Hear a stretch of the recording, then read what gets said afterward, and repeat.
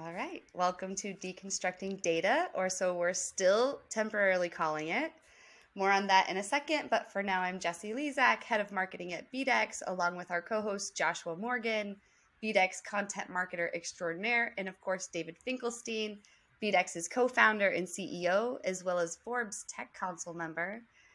Today's guest is Hector Cen, and I apologize if I said that incorrectly. You'll feel free to correct me later on, who has been involved in software development and engineering for over 10 years. He's an advocate of open source software and initiatives. His current passion is working on data-centric projects, we read on the website. And in his free time, he enjoys jogging, roller skating, and reading nonfiction. So we hope to dive into some of all of that. So Hector, thank you for being here. Could you please start at the beginning and tell us your full story from coming to BDEX? I guess your full story before coming to BDEX and how you became who you are today. Well, thank you for having me here. It's a pleasure. Well, before coming to BDEX, I studied what they call informatics engineering in my home country. It's basically a software engineering degree. So that, and you asked where my passion for software development came. And when I tell this, it's basically someone that a lot of people tell, but many people don't believe it. It's actually because I was a fan of Star Trek, a big sci-fi fan since I was very little. And I kind of got interested in pushing buttons, like screens and so on. So that got me interested into software engineering. And before working in BDEX, I worked in multiple companies, mostly related to software development and programming, but always looking for the fun part of software engineering, which it's not always programming, So you have to go evolving from time to time. So I did some development for iOS, which was hot at the time, and nobody was doing it. So I started doing that. And then when I came to the US to get my master's degree, I started getting more into the data part of software engineering, which has a lot to do with data science and data engineering stuff. And then I ended up working as an intern for David Wellborn, which is our CTO. And then we got to know each other very well, and here I am at BDEX now. He joined in first, and then I followed suit, and here we are. We're making things better here already in BDEX since a couple of years ago, I think. And that's basically it. I got my interest for data in college here when I was getting my master's degree, because it was funnier, to be honest. And you do always different every day. Like it's not every day programming or being a code monkey, which is not bad, but I always like to have fun while I work. So data seemed the right place to do it, and it is, and I think it will be for the foreseeable future. So here I am. Awesome. Well, thanks, Hector. I just kind of a question off of that. Were there any other career paths that you kind of entertained before kind of settling on software itself? Actually, no. And that's a question I ask myself every day. What would happen if I didn't made it into my first choice to go into college, which was software engineering. So because the second one was accounting and finance or something like that, which I'm terrible at. But luckily it did work out. But no, I to be honest, I didn't entertain any other career path other than software or something related to science, which was actually the big focus of when I was little. I could have been I don't know, a chemist, a physics engineer, something like that. But if you ask me now, if I have something else in my mind now, I would have to tell you I like something related to less to the science side of things, more the humanities. I would be a historian. If you ask me now, if you go into college now, what would you do? I would actually study to be a historian, and I would. I mean, if, I would work half of the day for BDEX to pay my bills, and then to be a historian just for fun. Yeah. I think it's neat though to look back and see that your interest in computers started out from something like Star Trek. You know, it's true because like for me, it's as a child, I used to take apart all of my toys because I wanted to know how they worked. You know, and that got me into computers. I took an electronics class, and then I wanted to learn how to use a computer. You know what I mean? And so it's funny how the things that you do as a child can mold you into how, where your career goes. I actually have a funny story about that. I also took apart a lot of my toys and electronics. I just didn't put them back together. So once I turned on my power, they stayed that way. So my parents, they had a TV, right? Like an old TV set where it has these panels with covers and stuff. So when I grew up, I noticed that they had like tapes, like tape marks with the glue, like and dirt, And I asked them, what is that? And that's the tape that we put it so you can open the covers and start pushing the buttons. And yeah, I guess I was doing those things even while I wasn't aware. So there you go. Yeah, that's great. So when you retire, you're going to become a historian. That's the hope. Yeah, historian, anthropologist. Something like it's not that I grew tired of engineering or stuff. It's because I do like it, like studying like the origin of things, I guess. But yeah, I hope so. Yeah, I get it because I know, like when I was a kid, I thought of like I wanted to be a marine biologist because I saw Jacques Cousteau, and I thought, oh man, this is going to be super awesome. And then come to find out, about half of people that study marine biology are unemployed, or they're cleaning up oil spills, and I was like, oh, this isn't nearly as cool as I thought it would be. But speaking on that software, I noticed that you said that you enjoyed working on kind of data centric projects, and can you share some of like your favorite projects that you worked on, or maybe one that you're working on right now? Actually, yeah. Well, out of the multiple things I'm working right now, the one that I actually have fun, that I would say, is one for our big partners, which is TiVo. So I basically started that project off of scratch. We had nothing with them, and it helped us to enable a good relationship with them.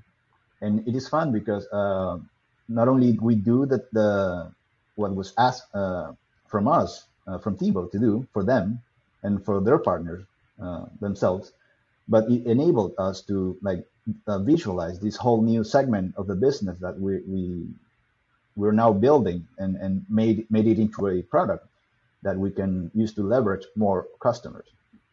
And it's fun because they gave us data.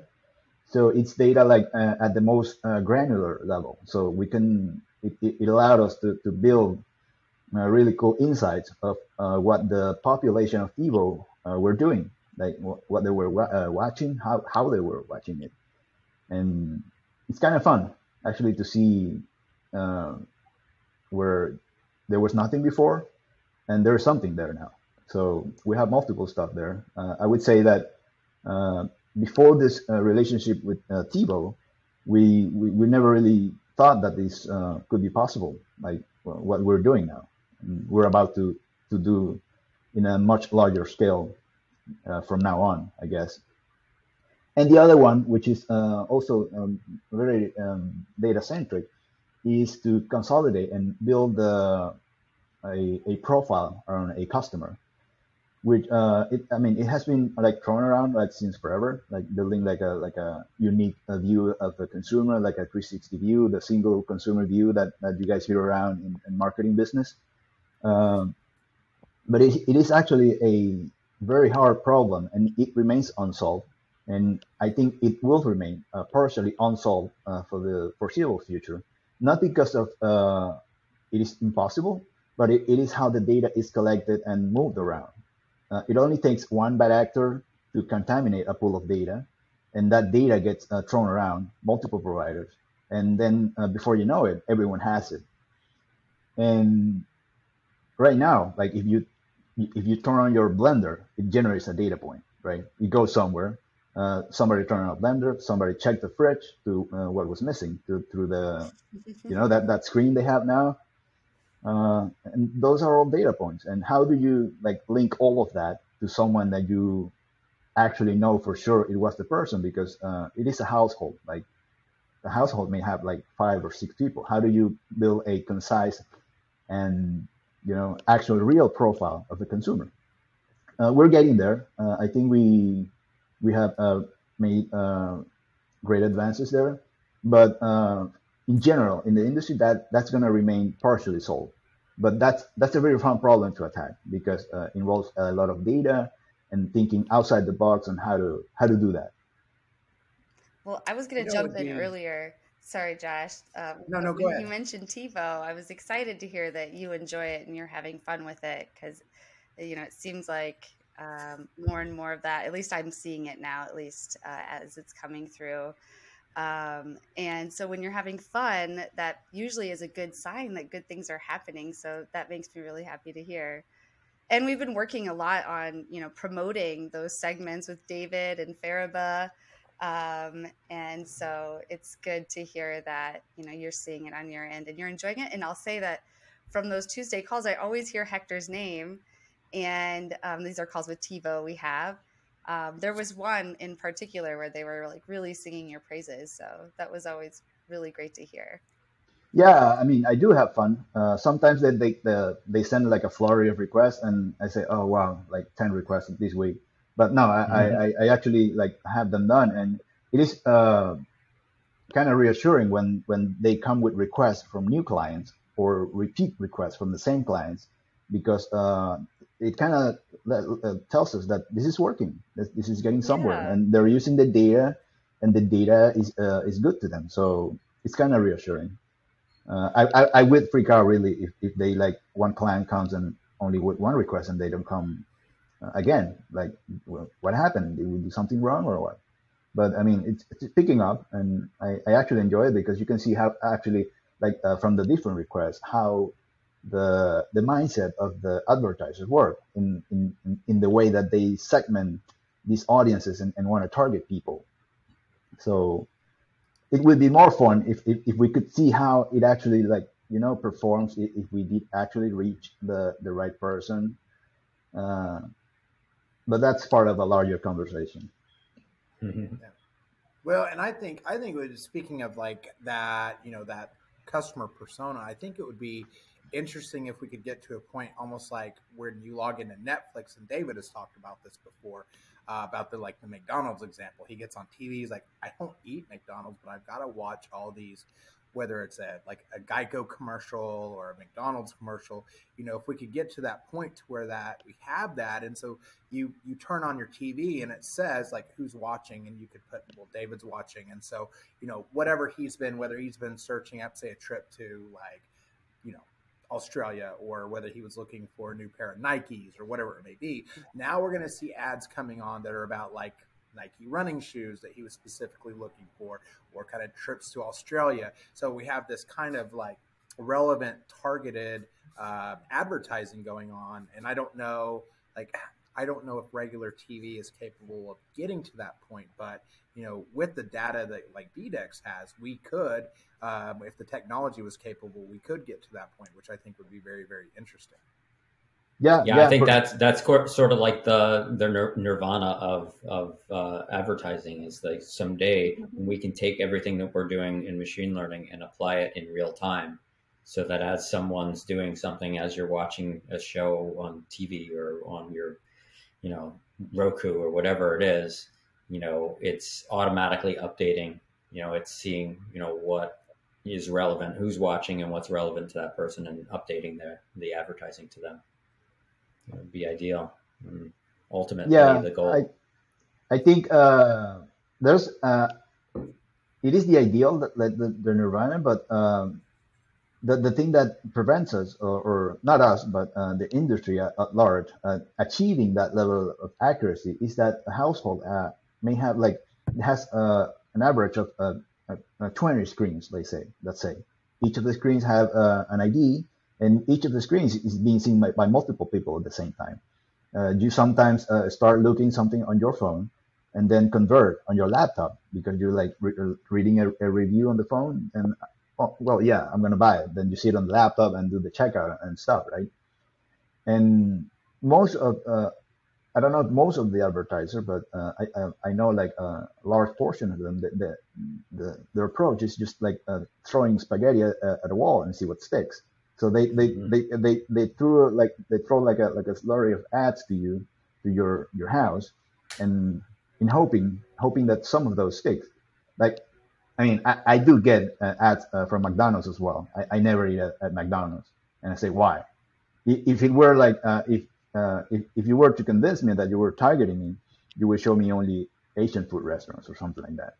But I don't see any of them. I just see McDonald's, Arby's, and Geico and Progressive and all of that. But I guess it's the state of the industry now, and that's what we try to improve with our data enhancement measures and cleaning and filtering, and offering the best data we can to our partners. So, David and Hector, and this is kind of just something that I kind of had off the top of my head as we're kind of talking about this, because I think most of us have, smart TVs at this point, because like I bought my daughter a brand new Roku TV, and it was, I don't know, 36 inches or something, and it was like $175. Like, they're super cheap now. And so would it be possible, like an ad pops up and it says, do you want to see this ad? Or maybe kind of like, like we do at BDEX, how did you hear about us? What if you could put in what kind of ads would you like to see? Now, you have that, it's kind of tied to that device, but at least it's at that, we're getting closer to the household. Do you think that would even be feasible for something like that? I'll ask David first and then Hector. Well, certainly. I think that, the issue there is the software to do it doesn't really exist. There's no sort of feedback loop right now. And that's kind of what Hector was saying earlier about, we build these audiences for TiVo's customers, and then they go out and they use them. And the only way that we know that it worked is that they come back and they want more, and that's great. But, even they don't have that feedback loop where a user can click a button and say, yeah, this was a good ad. I like this ad. Show me more of these ads. Show me less of those ads. And so that's from a technology standpoint, I think that would be certainly an advancement that would improve the entire ecosystem and the experience for not only the experience for the consumer, but the, experience and performance for the advertisers as well.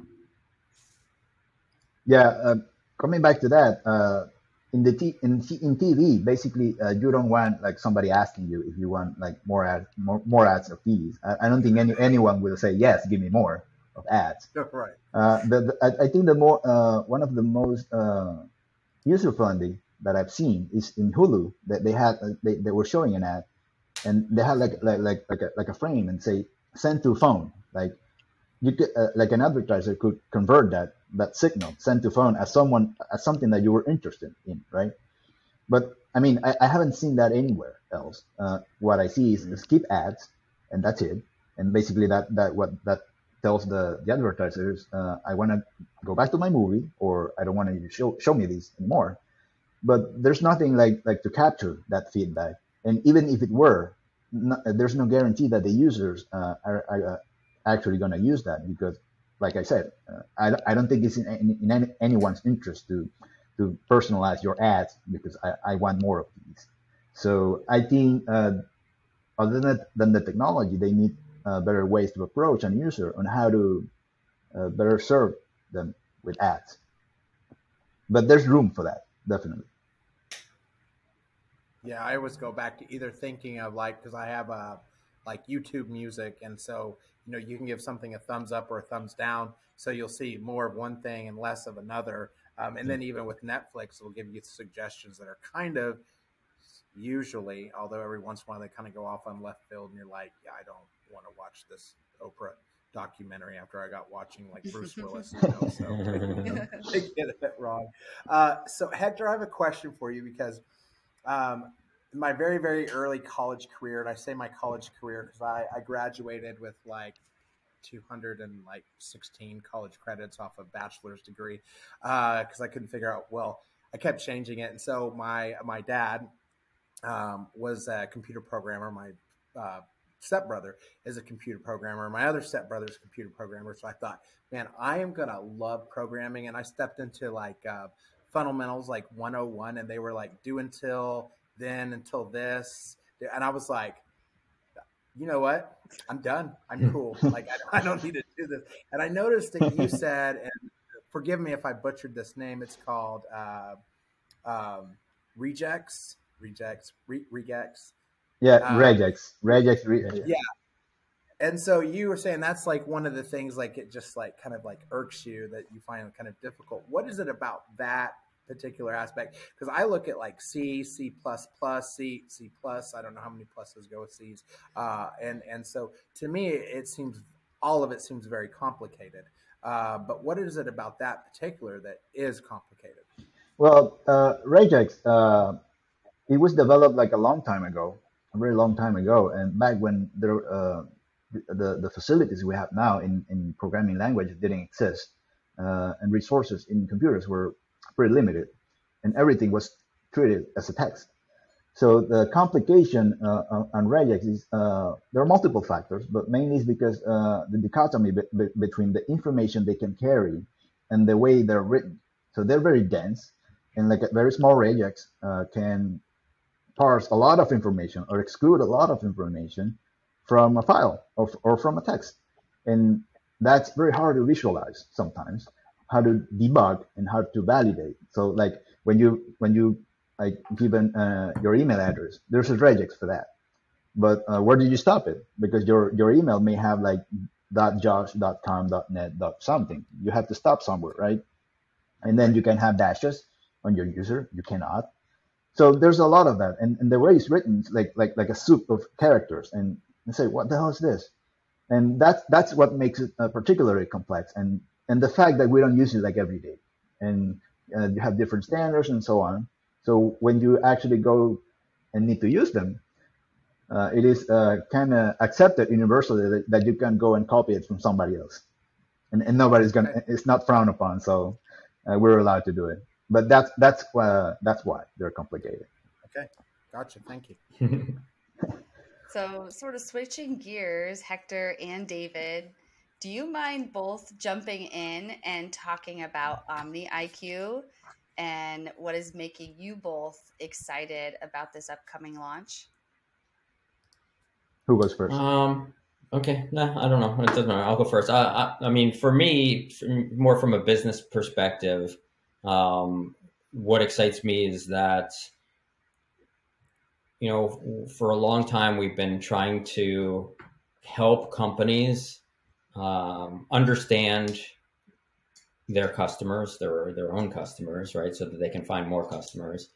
And this is an opportunity for them to sort of take that to the next level, because the reality is, you know, they're going to be forced to, with all of the privacy changes that are going on. And so, you know, I think it's finally sort of come to the point where this opportunity that we've kind of always been, you know, sort of pushing on our customers, hey, learn more about your existing customers, it's important. They're all starting to realize they need to now. And so I think, you know, what we're doing with Omni IQ gives them a very easy way to first off learn about their existing customers, and then secondly, be able to sort of leverage that information to find more customers. And I think that's what's exciting to me from a business perspective. It's a great answer. How about you, Hector? From a technical standpoint, the most exciting thing is actually seeing it work, because like I said before, now there is something where before there was nothing, and this was a big project, and we started on paper and with drawing diagrams and stuff, and it was a big project. And the issue with big projects is you cannot like waste time on making the whole thing and then seeing it fail, because you would have to start over again. And it was nice because we were developing multiple parts of it. I did a couple of things, and the CTO and my other two colleagues did the other parts. And then when we put it together, it worked. Not perfectly at the beginning, but then we started to refine, and then we said, hey, let's see how this thing goes. And like it was like, hey, we can work together. How about that? And then it didn't. It actually validated what we had on paper before starting even writing the first line of code. And having projects this big, and it's not even a big project, but within the scope of what we do at BDEX, it was a big project. Um, it's very fulfilling technically from a technical standpoint that you're building something that is going to support the business, and there's a lot of hype behind it, like people wanting to use it to see what they can get from their audiences, what more they can get. Like there's a lot of curiosity around, so that kind of motivates us as well. Absolutely. Well, I think you guys have done a great job just from seeing it, myself and getting some of my own personal contacts to upload their lists on there and hear them talk about their pain points and ask questions about what to do.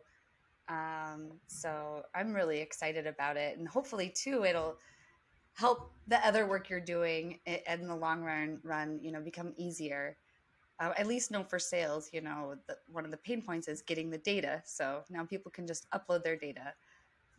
So I think that's very exciting. So Hector, from your perspective, what would be your best piece of advice for our entire BDEX audience and community of people? So, not only our buyers, but people who follow us to learn, advertisers, programmatic buyers, business owners, executives, data scientists, engineers. If you could give them all one piece of advice, what would it be? This is not entirely mine, but I've experienced it firsthand. Is that you have to hire data engineers before data scientists first. That's your first step. It's like the stepping stone into having strong foundations. First to understand your data, obviously, and then if you want to have like a data science pipeline, a machine learning pipeline, you need to have data in a way that you can work with it. And the error that many companies do now and have been doing, like since data science was the hot ticket in the market, was hiring the data scientists. And the thing about having data scientists is sometimes they lack the technical skills to handle large amounts of data, and it usually hinders their own work. So it's kind of like a showstopper. So, and the other thing is that data by itself can tell a lot. Like you, most of the times you may not need a data scientist to get something out of the data that a data engineer or even a data analyst can spot, right? Without having like this advanced mathematical knowledge and data science stuff. That's the best advice I can give. Not because I'm a data engineer. I do data science as well and machine learning as well. But having the data that you can access it and having your infrastructure scale to changes, because changes occur like overnight and you don't realize it. Like you can like onboard a data partner, and then your whole system is broken because the whole infrastructure couldn't handle the data, and then you're right dead underwater. So you need to be able to handle data first before looking at it. So that's my advice. That's great advice, and it goes along with a lot of the things David said in the Forbes Tech Council panels about data engineering, and in terms of it, like in the next 5 years being, one of the most in-demand jobs are some of the comments he's made. But yeah, so Josh, did you have any other questions that you wanted to ask before I move into some of the podcast stuff? Hector, this is what when I used on my old days of reading like AndroidPlanet.com and stuff, and so all the editors there would talk about like the top 5 things that they just can't live without. So, in your personal and they talked everything from like like smart cameras to like a certain desk that they might use to like. So, what are the top 5 things that like you just like are like you can't live without? I would say the first one is coffee, obviously. Okay. Although I don't drink as much coffee as before, I need coffee once a day. I Walking, suggest decaf. I've started drinking decaf, and I just like yeah, the taste yeah. of it. Sometimes I do that when I go out, but I don't have decaf in my home because like everything is tainted with the caffeine coffee, so with caffeine, so I don't do it. Um, well, walking distance supermarket, that's essential for me because I usually don't store a lot of stuff in my fridge, so I get fresh stuff. Internet access for sure. A food steamer because it's a convenient way of not like having a lot of dirty dishes. And Asian fast food. It's convenient, it's cheap, it's very nutritious. You can eat it every day, and it's good for your health. Like, but I mean, like real Asian, like not like American Asian. Uh, no offense. Uh, No offense well, taken. this is because I'm Asian, so the Asian fast food. If I had one close, I would be every day there, but I don't. So, but yeah, those are the 5 things I wouldn't change for anything else. Okay. So I was expecting you to go like this laptop, my No, iPhone, no, my I'm way past that. I usually okay. whatever iPhone I have that I can communicate. The laptop doesn't even have to be this super behemoth to run stuff because we what we actually do is just push buttons in the cloud and that's it. And you don't require like a big laptop for that. You just run scripts and do all that stuff, and it's not even happening on your computer. It's Uh, almost like your computer's an old terminal Yeah, with the it's like a old terminal, technology. and Yeah. it wouldn't bother me if I had a terminal because actually I don't do any heavy lifting in my computer. I Yeah. think the heaviest thing running in my computer is in the mornings is Zoom, the video and the multiple screens and stuff, and that's why that those things have are gone from the list of essentials basically. Great question, Josh. Yeah. You know what? I just real quick, not to burn up time and stuff, but David, this hadn't been asked of you, and now that we have you on here, what are your top 5 favorite things that like you would not want to live without? I didn't know you were going to hit me with this one. I don't know. I mean, obviously, internet access. So I got to start there. I'm not a coffee drinker, so it's definitely not coffee. But I don't know. I mean, for me, I just need to be outdoors. So somewhere where I can be outdoors because I like to exercise outside. Um, so outdoors is important to me. If I was locked indoors 24/7, that would kill me. I like to be near the ocean, so I guess I'll put that in there as well. Um, and uh, I'll go something similar to what Hector said. It's just about fresh foods because I don't eat, I don't eat out a lot. I don't eat fast food a lot. So I need access to foods that are fresh. Don't eat a lot of like frozen stuff or anything like that. So, um, uh, and my family. So I don't like being anywhere without my family. I don't travel a lot because I like to be home. I like to be with my family. So there you go. Those are my Oh, favorite things. oh, I left my family out. I hope they don't hear about this. I hope they don't see this We won't video. tell them. We won't let them know. He's like, sorry guys, gotta go, fam. Oh, you're funny, Hector. So before we jump to the closing, we just wanted to ask a couple questions about the podcast, Hector, and get your opinion. So we're trying to come up with names for the podcast. Here's what we have. There's deconstructing data, deconstructing marketing data, cookies and data dive with David. What are your thoughts on that? I would say some combination of number one and number two, like deconstructing data and deconstructing marketing data. maybe deconstructing something along the lines of data. I think at this point we're just getting like extra, affirmation that we should choose deconstructing data. That's why I keep introing with that title, but Yeah. everybody has pretty much said that. Yeah, Yeah, And everyone chooses that one. So I think at some point we need to make it official. totally. Yeah. I figured we'd ask, well, at the beginning we said we'd ask everybody on the team, and then we were going to ask listeners. So I feel like we have to like keep it like this big cliffhanger. Okay. Uh, All right, cut that part out. Maybe we just say, no, Yeah. it's pretty obvious. Everyone likes deconstructing data. Great job, David. We came up with that one. It is a good one. I think that's because it's being like implied like indirectly, like in the subject of the email, the name of the meeting, and so it's kind of biased, I want to say. We've been pushing it on everyone. Yeah, I've been pushing it like subconsciously. But yeah, I mean, deconstructing data works very well because data is everything, covers everything. Absolutely. If it were like cookies and data, I would have added something fun there, like not no more cookies, more data, something like that. It would have made like the images easy, because we can use cookies and yeah.